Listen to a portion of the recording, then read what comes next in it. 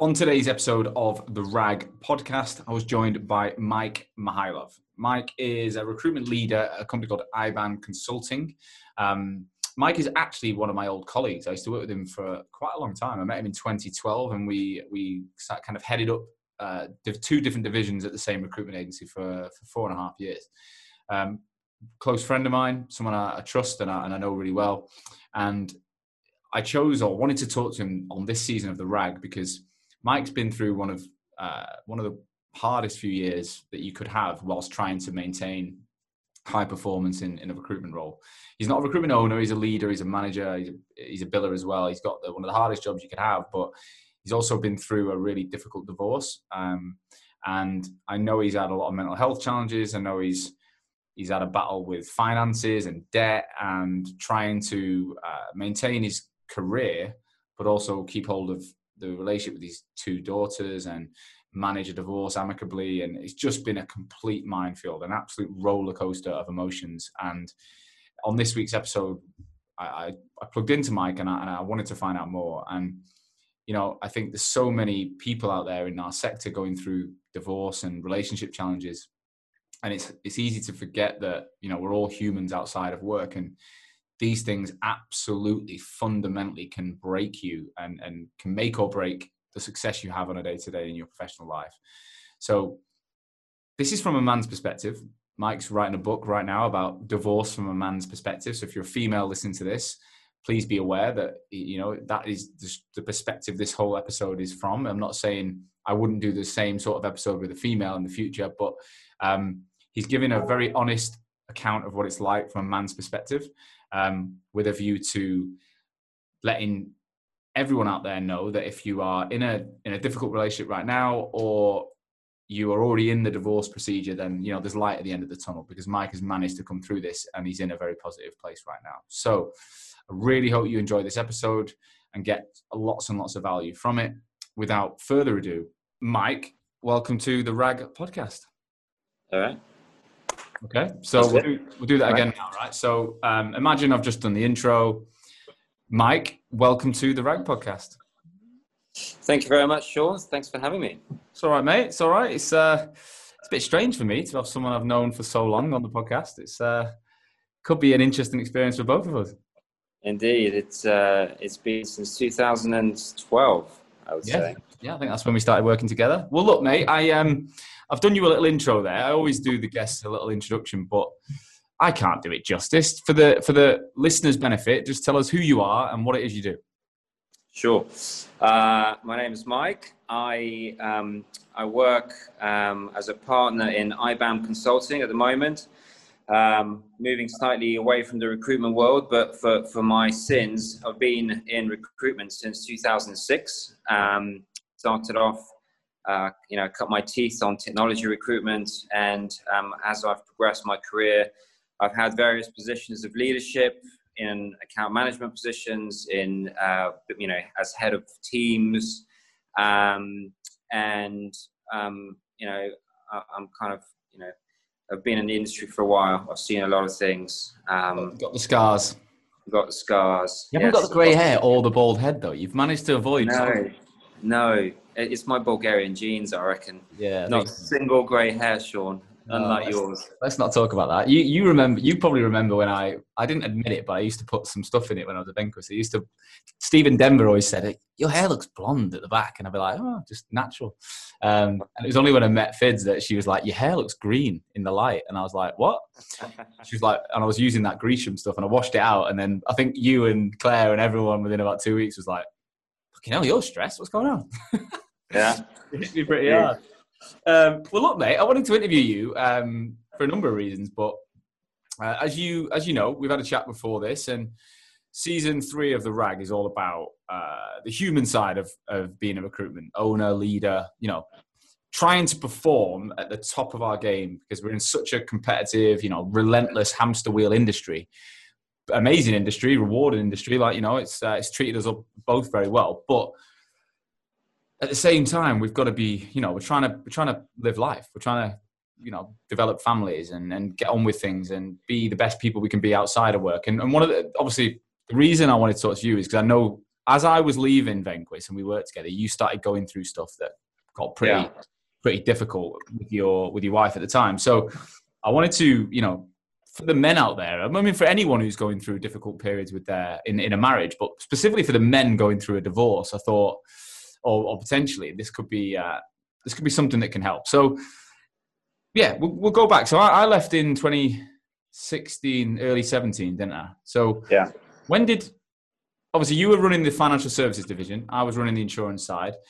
Tell us what was going on back then for you. Paint the picture of what your life was like towards the back end of working with me. Of course. So I had a home, lived in Streatham. I had a 4-year-old girl, and I had just had another baby. I had a 6-month-old baby, 2 girls.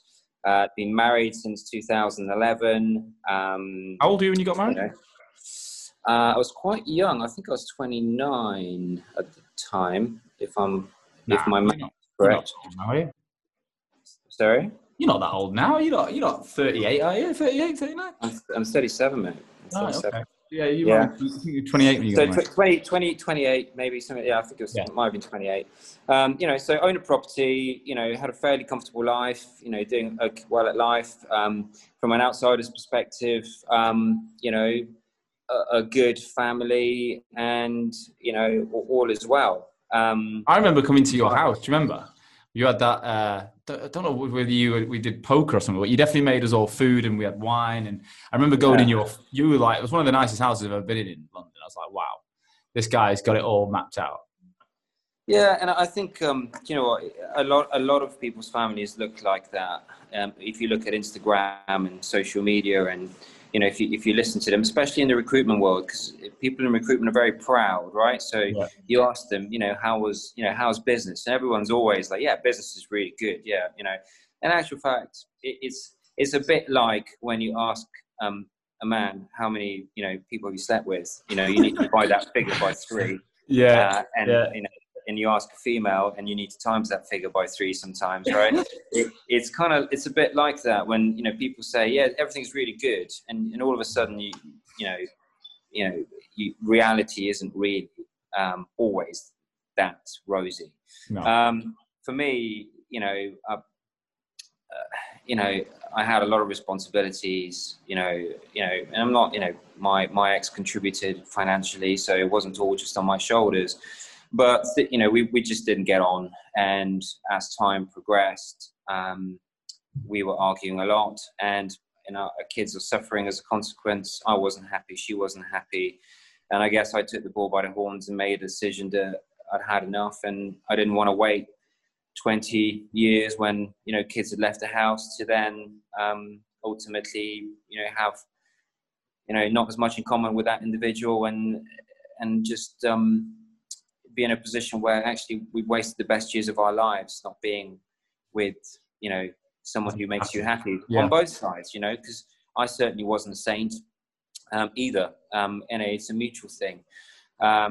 So what was it how long were you in that period for when you knew things weren't right, but you were just going with the motion? You know what, everything kind of started when we had our kids. That it's one of the biggest stresses in a relationship, having kids, because all your attention goes from face to face, like facing towards each other, to all of a sudden facing towards a third party, i.e. a child, right?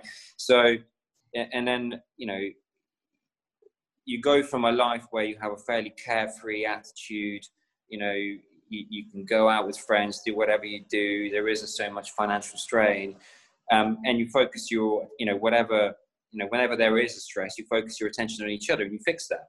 When you have kids, all of that focus goes on the child.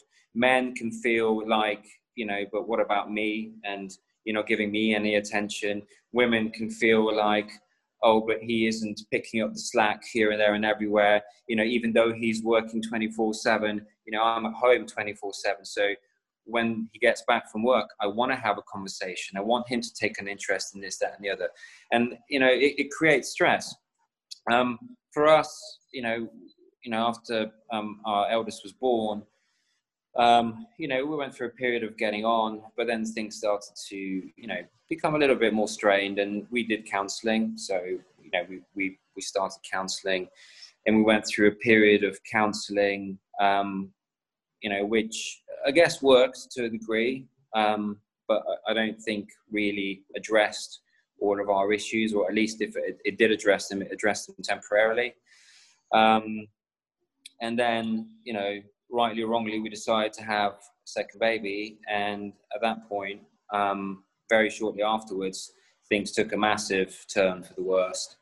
And, I remember saying to her that I'm not happy, and I can see you're not happy, but it was a constant onus of, well, you have to change this. And I was like, well, what are you going to change? And she was like, well, I'm not doing anything wrong.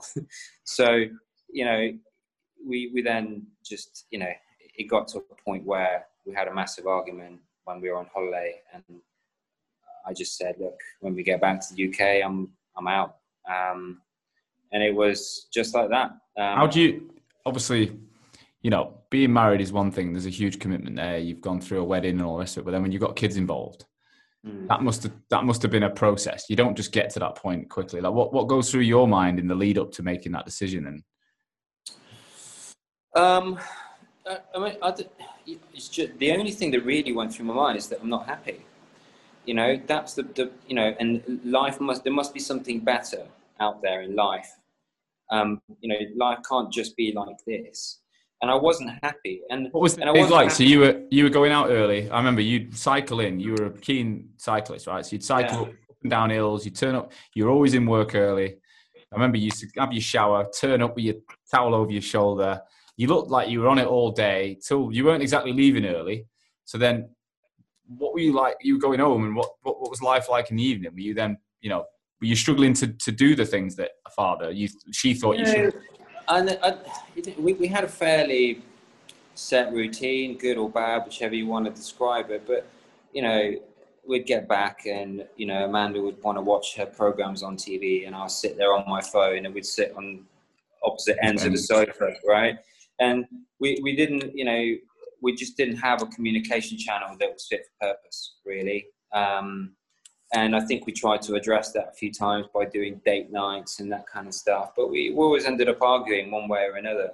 So date nights became, less and less frequent because we just ended up arguing on date night. Right? I remember one date night, I think we nearly went home in separate taxis because it was just one of these situations. And, I'm equally to blame for those situations as I guess she was. Whether she'd agree on that is a different matter, but that's kind of how I see it.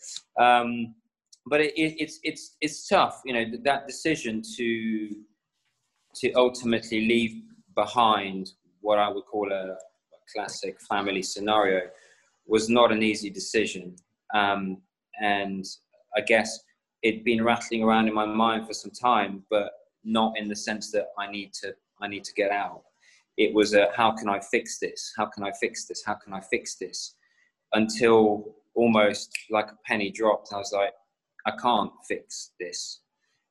That means that there's only one thing left. And that is, do I then suck up all the things that make me unhappy until the kids are gone and go through life being unhappy because the kids, want to have a unit? Or do I do it now, take the hit emotionally? The kids are still very young. They'll get past it easier and quicker. And that, I guess that goes for both of us. I guess I took that decision out of Amanda's reach to a degree. I think she'd have. Would she have after gone some that way? time, she came to the same conclusion. Yeah. Do you think she'd have, if you'd have carried on waiting and waiting, she'd have pushed the button at some point? Possibly. Yeah. I mean, I wouldn't be surprised at all.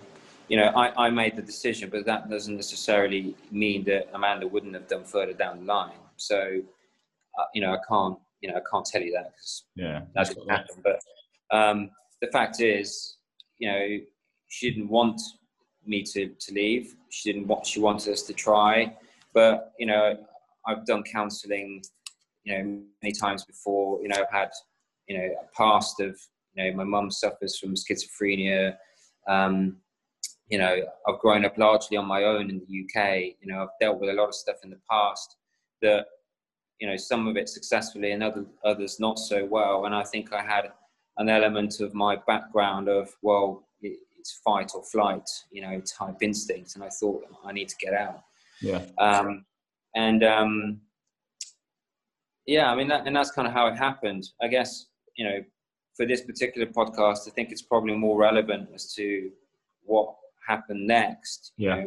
The mechanisms that I had or didn't have, as the case may be, to deal with certain situations. But if anyone's really, if anyone's watching this thinking I'm in the same situation, pre me leaving, I can tell you for free that it was probably one of the hardest decisions I've ever made. And then when I made it, the last 3 to 4 years have been probably the hardest I've ever had in my life. Yeah. It doesn't just a multitude of reasons. And I really care about this stuff. And, I'm writing a book about, men in divorce and sort of, there's lots of books and literature about how to help females cope with a separation. There's almost nothing for men. And, I've been slowly but surely putting my thoughts down on a back of a cigarette packet, and it's coming together. But, there's lots of impact. There's impact on your children. There's impact on your ex-partner. There's impact on your friendship groups. There's impact on your work. There's impact on your finances. There's impact on your family. There's impact, logistical stuff. There's the impact is, if you can think of every avenue of life, it impacts. Yeah. And before I left, I didn't really think of that because I was just in the zone of my own almost selfish, unhappiness, and therefore, whatever else was outside of that must be better. Let me just be very clear. It is not better, but it is different. A quick interruption of the episode to bring to you a message from our sponsor, which is Odro. Odro, as most of you probably know, is the world's most powerful all-in-one video interview platform for recruiters. Used by thousands of recruiters worldwide and with some of the industry's biggest names amongst its client base, Odro is a video interview platform. It was developed specifically to help agencies increase their revenues. The most innovative solution on the market, Odro's software helps recruiters to engage more talent, reduce time to hire, and most importantly, it helps you win business. You'll even get the ROI back from investing in Odro within just 45 days. It's designed to benefit everyone in the process, so from recruiters to clients to candidates, Odro's platform is improving the hiring process one interview at a time. We chose to partner with Odro because we felt like both brands, Hoxo and Odro, were in such a clear alignment in the way that we approach everything we do and how passionate we are about helping this industry grow. If you want to find out more about how Odro can help your agency transform its process and win more business, win exclusivity and drive revenue, then click the link on the podcast notes and every social post that goes out, and you will get a call back by one of the Odro guys. They are awesome, and I'm sure they'll be able to offer some amazing value to your business. Thanks for listening. Let's get back to the show. The impact is, if you can think of every avenue of life, it impacts. Yeah. And before I left, I didn't really think of that because I was just in the zone of my own almost selfish, unhappiness, and therefore, whatever else was outside of that must be better. Let me just be very clear. It is not better, but it is different. And whether you make different better is down to the individual.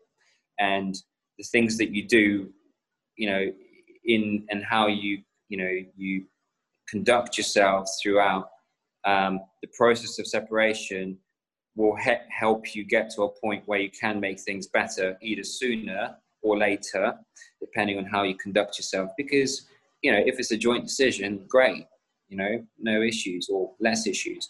But if it's one person's decision, as it usually the case is, for whatever reason, there is an emotional fallout from the other individual. What did happen for you, Mike? So once you paint the picture for us. So once you made that decision, you said on holiday, when we get back, I'm out. What went on next? Well, I then, it was the year where our eldest was starting school, and I left on the 29th of August. She started school on the 5th of September. So I went back into the house for 2 weeks, just to see whether we could, perhaps, make it easier for the little one to kind of start school, not, all of a sudden, why should she suffer because I've chosen to leave at that particular point in time? So I went back in, I then left, went to stay with some, a friend of mine, slept on a sofa for a month. And, we attempted to do some counselling. We did do some counselling. And I think during that process, it just became clear that we weren't gonna fix this. So over the next, I guess, 6 months, I was quite lucky in a way, because being a recruiter, you get commission periodically. Yeah. I just had something like, it was like 10 grand net in cash in my bank account land literally 1st of September. So it gave me a few options. I stayed in a hotel for the first couple of nights, just to sort myself out. And it was a short walk to work, which helps. Randomly, that was something that I saw as a positive. And then I eventually rented a room off a friend of a friend. At the age of 34, I was at the time, or 33. I was back into renting, which I didn't want to do. But the kids and Amanda were in family home. I didn't have another home to go to. I don't have any family in the UK. So for me, it wasn't a question of being able to go home, because home is, several thousand miles away. So, I had to find a place to live. And, that wasn't without its challenges, because I still wanted to see my children. So wherever I found had to be fit for purpose to have my kids. So, that was kind of the first 6 months. What was, sorry to stop you, I'll keep moving it around a bit, but I think, was that around the time I left? Was it early 17, late 16, about 4 years ago? Yeah, late 16, early 17. Yeah, about 4 years ago, wasn't it? And what was work like for you then? Because I was on the way out. I wasn't really paying attention to anything but my shit, if I'm honest. How did you, because I don't know, I think recruitment's one of the most amazing roles, but one of the hardest roles, like to manage people and manage a desk when you're going through stuff, to be proactively, opening doors when you're feeling like a shell of yourself inside. How did you do that? How the fuck did you get up and make it happen? Not very easy. There were days when I used to I remember, I used to basically cry walking into the office. There were days where I'd have to leave the office and I'd go and sit on a bench on my own and just let it all out. I had days where it was impossible really to think about anything else. I lost weight. I lost about a stone in weight. It was really tough. And, the things that kind of kept me above water were exercise, not really drinking, because every time I drank the day after, my anxiety levels would be through the roof. Yeah, it's not working. Horrifically so. When you have a, big old session on a weekend, the next day you feel a bit jittery. Yeah. Multiply that by 10 easily. And actually I was very lucky that at Venquis, I think the leadership could see what was going on. And, they said, look, clearly, A, you need money, B, you need less stress in life. So, why don't you just go back to doing what you do best, which is billing, and, doing some business development, doing the senior stuff, and we'll get someone else to run the team. And I went, you know what, that's the best thing for me, and it's the best thing for the people on the team, because I wasn't really fulfilling my job as a leader as well as I should have been. And I wasn't able to concentrate on it. You but try, because work is ultimately an escape from, a personal life that I guess is, had its ups and downs during that time. So work wasn't an escape, but at the same time, I wasn't really firing on all cylinders. And I think, out of the kind of the big 5 things in life that you might go through that really affect your work. So, buying a property, getting married, having kids, whether it's divorce or just separation, and death, life, there's like, those are kind of the 5 that we see as being key.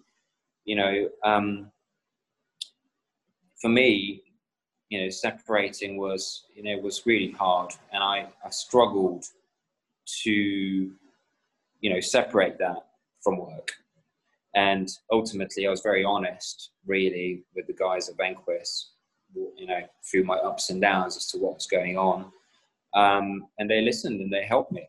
Yeah. I'm very lucky in that respect. And I advise anyone who's going through this to have a chat with, their management team, and just be up front. Whatever you do, don't try and make it work without telling people what you're doing, because they'll know. People aren't stupid. I think as well, if you're the owner, like I've had some challenges in the last year, and as the owner of a business now, I obviously wasn't when we worked together either. That's a different dynamic. It's a different challenge, because I always find when things are tough, I think about them in the morning, like they hit me early in the day. And that's when I'm most alert anyway. So my brain's in overload. And then when it gets to 8, 9 o'clock, you've got to flip into work mode. Yeah. That transition is so difficult when you've got other things going on. And then when you've got people, the whole company looking at you, it's fucking, I think it's been crazy for me at times. But so what went on then? How did you, I guess, talk us through the divorce process on a high level, but from the man's perspective, what did you then have to do to legally move forward, as opposed to just take yourself out of the situation physically? I mean, the divorce process in the UK, unfortunately, is very, very backward. It's antiquated. It's expensive. It has to ascertain blame to one party or another, which then makes things more difficult. But there are several ways of, getting a divorce. You have to either not have been living together for a period of time. You have to, prove that someone has behaved in a way which has led to the relationship being, breaking down irrevocably. And, there's a whole host of stuff. But ultimately, for me, it was a case of saying the relationship had broken down, and I took the blame. And then you have to apply for something called a decree nisi, which essentially gives you the right to apply for a decree. What's it called? Decree. I can't remember the second one, but essentially it's 2 stages. One's a decree nisi, and then that allows you to actually apply for the divorce, and then you have a cooling off period of, I don't know, something like 2 or 3 weeks, and then you can apply for the last bit, which gets you to divorce. But that in itself is an administrative thing that a lawyer does. Before that is the financial negotiation bit, which I think I certainly didn't do very well at, because I felt a certain amount of guilt as to what I'd done. At the time, Amanda wasn't working; she was still essentially on maternity leave. And it was a case of me handing over the keys to the house and having nothing, or waiting a period of time, contributing financially towards the house and paying childcare in the meantime, to a point now actually where in September this year, either the house has to go on the market and I get my share, or Amanda has to buy me out. But ultimately, one piece of advice I would give people is never negotiate when you're in an emotional state. Actually, try and negotiate at a point where either party is as much emotionally disconnected as possible. Because mediation, which is essentially what I'm talking about, is A, very expensive if you use professionals. Yeah. And B, can be a minefield if you don't. I paid for one mediation session where we had no outcome. Amanda got very upset and we left. Clearly she wasn't ready to negotiate. But that cost a lot of money. And then we decided to do it with the help of a friend, help of a dear friend who knew us both, who could, I guess, bring a more peaceful manner to proceedings. But, you know, she started at one point, I started at another point, and I conceded a lot. I conceded so much, in fact, that it essentially lumped me with a huge amount of debt that I'm still servicing now. It lumped me with having to pay a percentage of the mortgage when I'm not even living there for the foreseeable until until I get my share back, and a whole heap of other stuff, which I say a whole heap, not really anymore. So servicing debt, child maintenance, essentially, and paying a percentage of the mortgage. But the figures are, you know, several £1,000s a month. When I wake up on a first, it's gone, it's out of the account, you know, and it has ultimately led me to getting more and more in debt as time has gone by. And only really in the last year have I been able to kind of get a stable, being on an even keel, and kind of just keep a lid on it and just service that debt. And when I get paid out in September, my plan is to get rid of all of it. And only then really will I be able to sleep at night properly. But that, you know, that's a mistake that I made. Although I don't really know what the alternative would have been, apart from just saying, well, you can have the whole house and that'd be that. A final interruption to today's episode to introduce Vincere. Vincere is the all-in-one CRM ATS platform built for the recruitment and staffing industry. Now, I first heard about these guys about a year ago. The amount of prospect recruitment agencies and clients I was working with that were telling me they were moving over to Vincere, I had to look into it. And what I found was a business that had a global reach with multiple offices around the world. So they've got this follow the sun methodology, which allows them to support recruitment businesses wherever you are and be in your time zone. But the technology that they've invested in is becoming a disruptor in the space. More and more recruitment businesses are doing this to give their recruiters a competitive advantage. They broke into the G2 Crowd's momentum grid as a market leader based on their reviews from their customers. So the agencies that are using this platform are raving about it. Now, if you're a RAG listener and you're thinking about changing CRM, or you're a new business looking to launch with a new CRM, then I would get in touch with these guys, because if you mention that you're a RAG listener, they're doing an amazing deal. By visiting www.vincere.io/RAG, you can get an exclusive deal which offers 2 months completely free on a 2-year commitment, or 3 months completely free on a 3-year commitment. This applies to all licenses that you've either signed up for now or that you'll add in the duration of the contract. So get on there and have a look. Finally, if you're listening and you're a recruiter and you're thinking, I want to move into a more of a business development role, and I'd like to keep hold of my recruitment knowledge. Well, these guys are recruiting for a BD person, well, multiple roles in both Sydney and London right now. So if you've got a strong recruitment background, you want to move into BD, and you want to work for a fast-moving tech business that's helping people like you right now, then get in touch via their website, because they're hiring today. Back to the show. So stuck between a rock and a hard place. And, you know, I wanted Amanda and the kids to be in a stable home, because, you know, they're my children, and Amanda wasn't in a position to buy another house. But if we had gone to court, the court would have said, you know, Amanda and the kids need to be number one, because she had full custody. Therefore, what home can they buy with the money that you have, and whatever's left over will go to you? Well, to do that in the same area that we live in would have meant nothing for me. So it was a case of trying to find a compromise to all of that. But that was pretty stressful, pretty time consuming.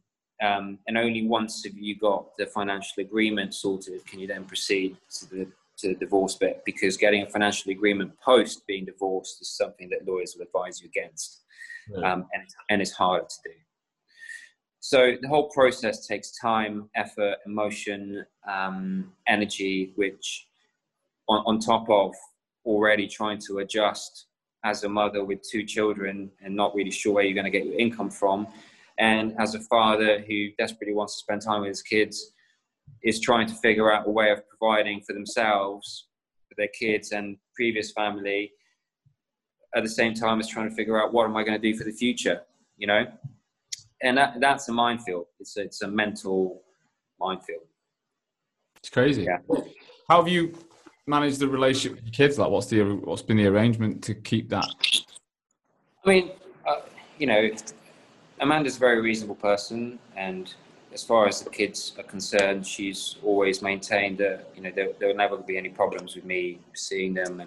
And I think, you know, we're both growing up enough, and I hope astute enough to realise that if we make it difficult for them now, that, you know, because of whatever emotions, they'll have issues in the future. So, you know, on that note, I can see my children really whenever I really want to. I just go and knock on the door, say hello. We started off with me having them every Thursday and then every other weekend. We've now got to a point where I have them every other Tuesday, every Thursday, and every other weekend. But during lockdown, it's been great. I've had them pretty much 50% of the time, and that's been absolutely amazing. And it's helped me build up a much stronger bond with them. When school starts, that might have to end. So I'm kind of dreading it a little bit. But, you know, it's probably, you know, how have you seen real viable option. How have you seen your elder daughter take it? Because the young one doesn't know any different, right? She doesn't know any different at all, because she was 6 months when we separated. So she's kind of grown up with daddy being there and mommy being here. So no particular issues. But the older one is quite sensitive. She's taken it hard. Yeah. Yeah. I was 5, I think, when my parents, they got divorced that year, but they definitely split up that year. And I remember my dad, it was the November or early December, he picked me up from school, and he never picked me up from school, ever. Yeah.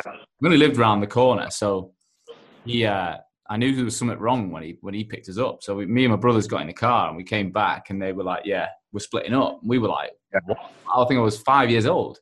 So I asked, like, you know, what? I remember we begged him to stay and just said, like, stay. And they were like, okay. So they had this kind of deal that they'd see how it went till Christmas, probably just for us. And then I remember he moved out on Boxing Day, and that was it. But I do remember that, and I was 5. So if she was 4, I've got strong memories. Look, we've maintained, look, mummy and daddy still love you. But mummy and daddy are just not going to live together anymore. It's been really difficult, but we've just had to drum that message over and over again. You know, and kids are very resilient. Let's just be very clear. My parents are divorced. You know, I think it's happening more and more in society, and it's, you know, becoming probably, you know, more socially acceptable for sure. But kids are resilient, and yes, she can be quite needy at times, and she can question things, but on the whole, you know, the message is this: look, you've got 2 homes now, one here, one here. They get the best of both worlds. You get love over here, you get love over here, you know, and on the whole, it's been fine. There've been moments of difficulty, and, you know, there've been moments where I haven't been able to you know, I just couldn't cope with just having them on my own. I used to turn up on Amanda's doorstep crying with 2 kids, go, I can't do this. Yeah. I just can't do it. And she, you know, she, to her credit, even though I was the one driving this, she picked me up. Yeah. She'd be like, look, it'll be fine. Just leave them here. Go and sort yourself out. And, you know, she took a lot of my emotional baggage as well as hers, and dealt with it all. So, you know, yeah, we don't always get on, but on the whole, she's dealt with the divorce thing really, really well, you know. And I have to give her a lot of credit. She's kept the kids, you know, where they should be, and she's been strong for them and for me at times, you know. So, but I think that came after the realization, you know,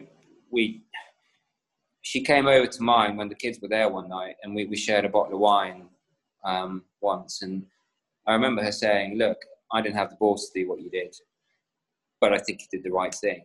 I don't like how you did it, but the outcome is probably the right outcome. Yeah.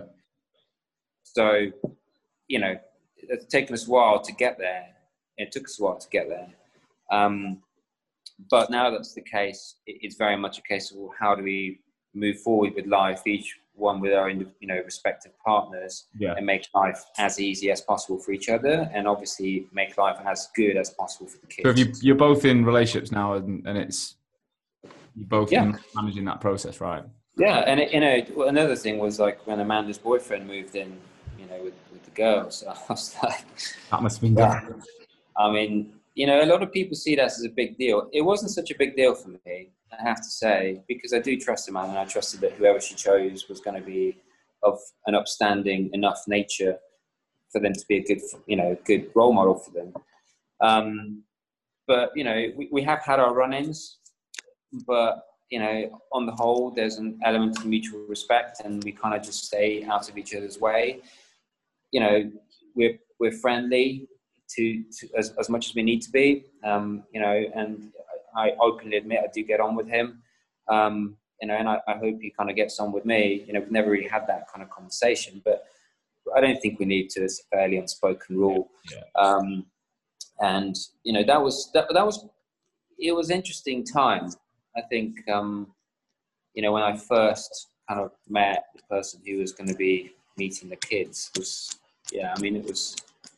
interesting. I can't even begin to imagine. So I guess how would you describe life now, and how are you coping now, and what's the kind of mindset shift that you've had to go through to be? Because I saw you relatively recently, and I could see a difference in you. You look bright. You look the guy I met originally. Like, so what do you think has changed, or what are you doing to make sure you can be like that? Well, look, I think when you separate from someone, rightly or wrongly, all of a sudden it kind of feels like you can do a lot of the things that you felt that you couldn't do in a relationship for whatever reason, either because of financial constraints, time constraints, mutual interest constraints, whatever it may be. One thing that does happen when you separate from someone and you're not the sole child, like not the main child caring individual, is that you get a lot of time on your hands, right? And you get time to think, which isn't always great. You get time to be sad, you get times to be happy, but it does provide time. And for me, I go and say, well, what makes me happy? It's like I bought a car and I started plowing all my time and effort and money into that because that's what made me happy. I get on the road and that will give me freedom. That will then make me happy. And then that will feed into the loop of life. And, as I'm happy, the kids are happy. And because I'm happy, I'm dealing better with Amanda and she's dealing better with me and so forth. I'm just using the car as an example because it's one of quite a few.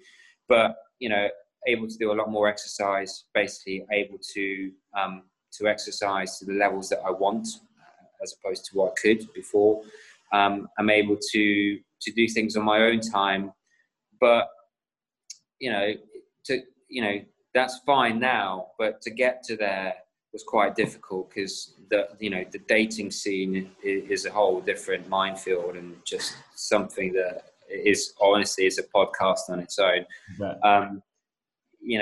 Getting there has been tough. Now that I am there, I'm looking forward to life. I'm looking forward to just doing things that I wanted to do. Whether it's that starting a business at some point in the future, or buying a property and doing it up and selling it on, which is really what I want to do. Hopefully when I get my money, I'll be able to have some options and I can make some decisions as to all of this kind of stuff.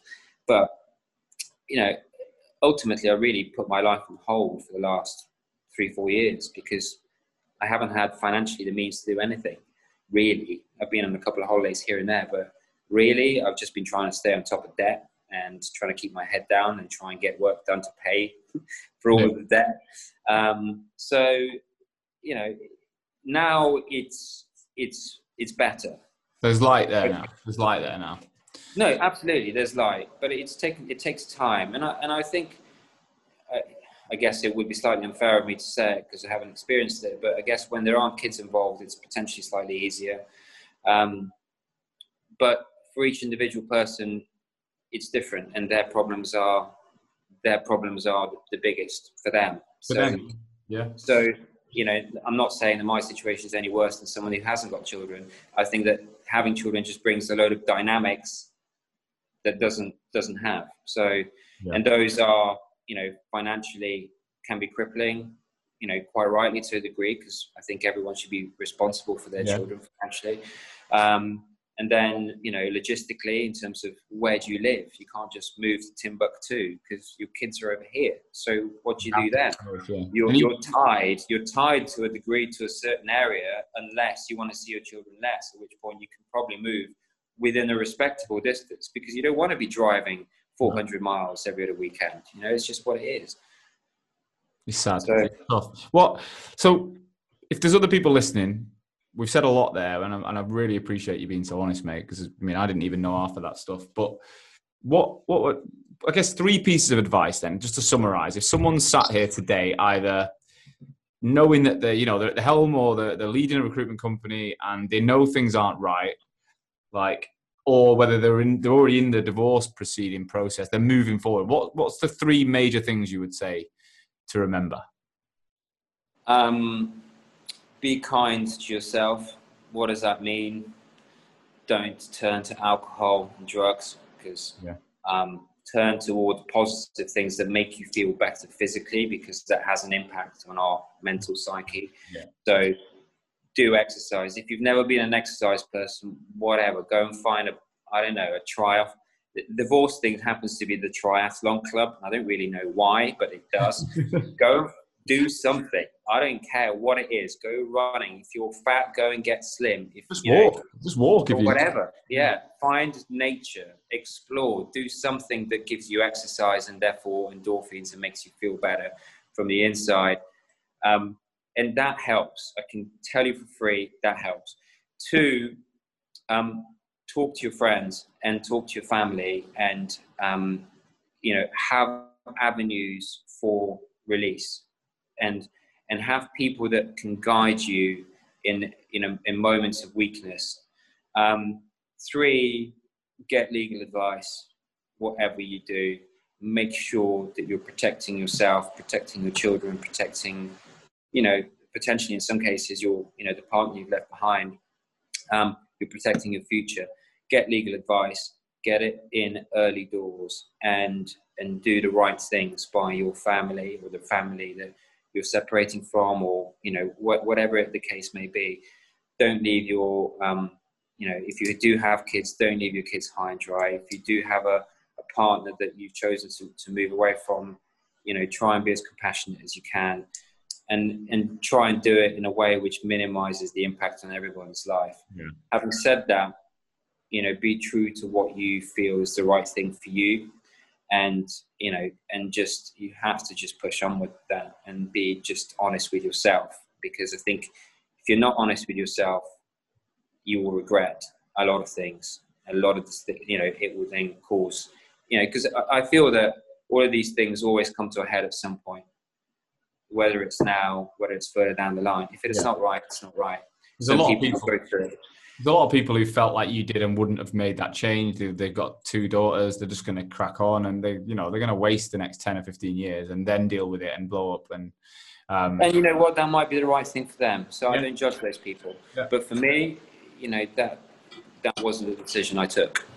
Rightly or wrongly, that wasn't the decision I took.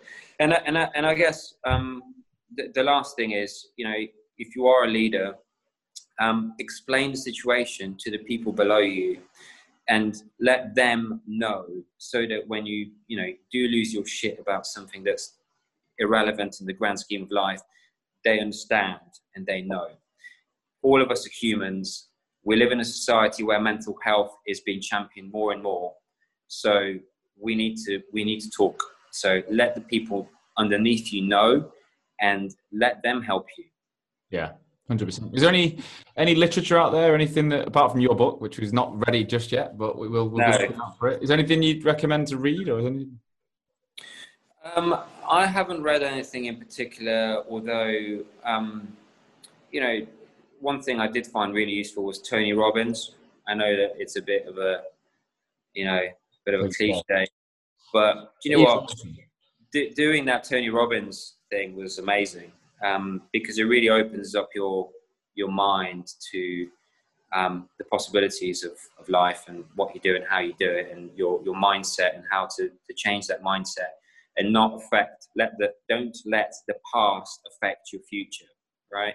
Because we've all been programmed and conditioned to work in a certain way over the space of time through our experiences, the people that we've lived with and been with, and have relationships with, and that doesn't have to be the case for the future. So whatever you can use to kind of reprogram your mindset, do it. Whether that's literature, whether that's seminars, whatever it is, try it. You have a lot of time, trust me, so try it. Mike, it's been a pleasure, mate. Thank you so much for taking the time. I'm actually glad we didn't even talk about recruitment, because I just didn't want it on this one. I wanted it to be about the reality of the story. One thing that, I'm sure you will, but if anyone does want to reach out, if anyone's in this situation and they just feel compelled to say hello, and you're open to spending a bit of time with you. Yeah, of course. I mean, if I can help one individual, I'd be happy. If I could help a whole group, I'd be happy. I've always been very open as to who I am and what I've gone through. So please get in touch if I can help anything. Then amazing. Mate, we'll make sure you're tagged in all the stuff via LinkedIn. And guys, thank you so much again for listening to this show. Every single one of you matters. We read everything we get through. And this season is all about the human side of running a business, being a leader in our industry. I'm not going to touch on, recruitment training every week or high headcount growth this year. This season is more about, I think this pandemic right now is making us all look inside. It's making us all deal with shit that we probably never expected in 2020. And I want to try and help as many people as we can this year through unearthing the stories of the different things that could and possibly have or will affect us all moving forward. So I don't ask for any money to listen to the show, but I do ask you to do one thing, that's share the show. So if you've listened to Mike's story and you know someone in our sector, or not, if they're not even, it don't have to be in recruitment, who you think would benefit from listening, just share it, put it on WhatsApp, put it in an email, put it in a text, let them know, because the more people listen, together we're going to be stronger. I'll be back again next Wednesday with another story from a recruitment leader. In the meantime, stay safe, and I'll see you soon. This podcast is brought to you by Hoxo Media. We are the world's #1 inbound marketing agency exclusively focused on helping the recruitment industry. Myself and my business partner started the business in 2017, having been recruiters for 7 years before. We felt that the recruitment industry back then needed to change, and that marketing was going to play a huge role in the way that new and existing recruitment organizations won business and stood out in such a crowded marketplace. In 3 years, we've now worked with over 200 organizations around the world. We reach a huge audience with both this podcast and content online, and we have over 55 recruitment agencies right now we're managing the marketing for. So that involves strategy, content creation, distribution, systems, process, and leads generated. Having been recruiters and marketeers, we can not only build your brand, but we're also able to connect it to your sales team and ensure that leads are generated as a result of marketing. There's a clear ROI that leads to sales activity. But we also understand recruitment businesses. That's small businesses, medium-sized businesses, large businesses, in all sectors. We understand you, we've done the job, and we can build campaigns that are super relevant to what you need as a business right now. We've also recently launched the Hoxo Academy, which is designed to help recruitment owners, recruiters, and marketeers learn from the work that we do so that you can action some of this stuff in-house on your own. The Academy has been launched in May 2020 and has already had an amazing response from the market, and it's only going to grow one way. So if you're interested in either having Hoxo support you build your marketing as a supplier that acts as part of your team, or you want to be trained by us on how to do it yourself, then get in touch. Visit www.hoxomedia.com and register your interest on our homepage. We will then get back to you within 24 hours and arrange an introductory call. Thanks again for listening to this show. Every single one of you means so much, and we will see you again soon.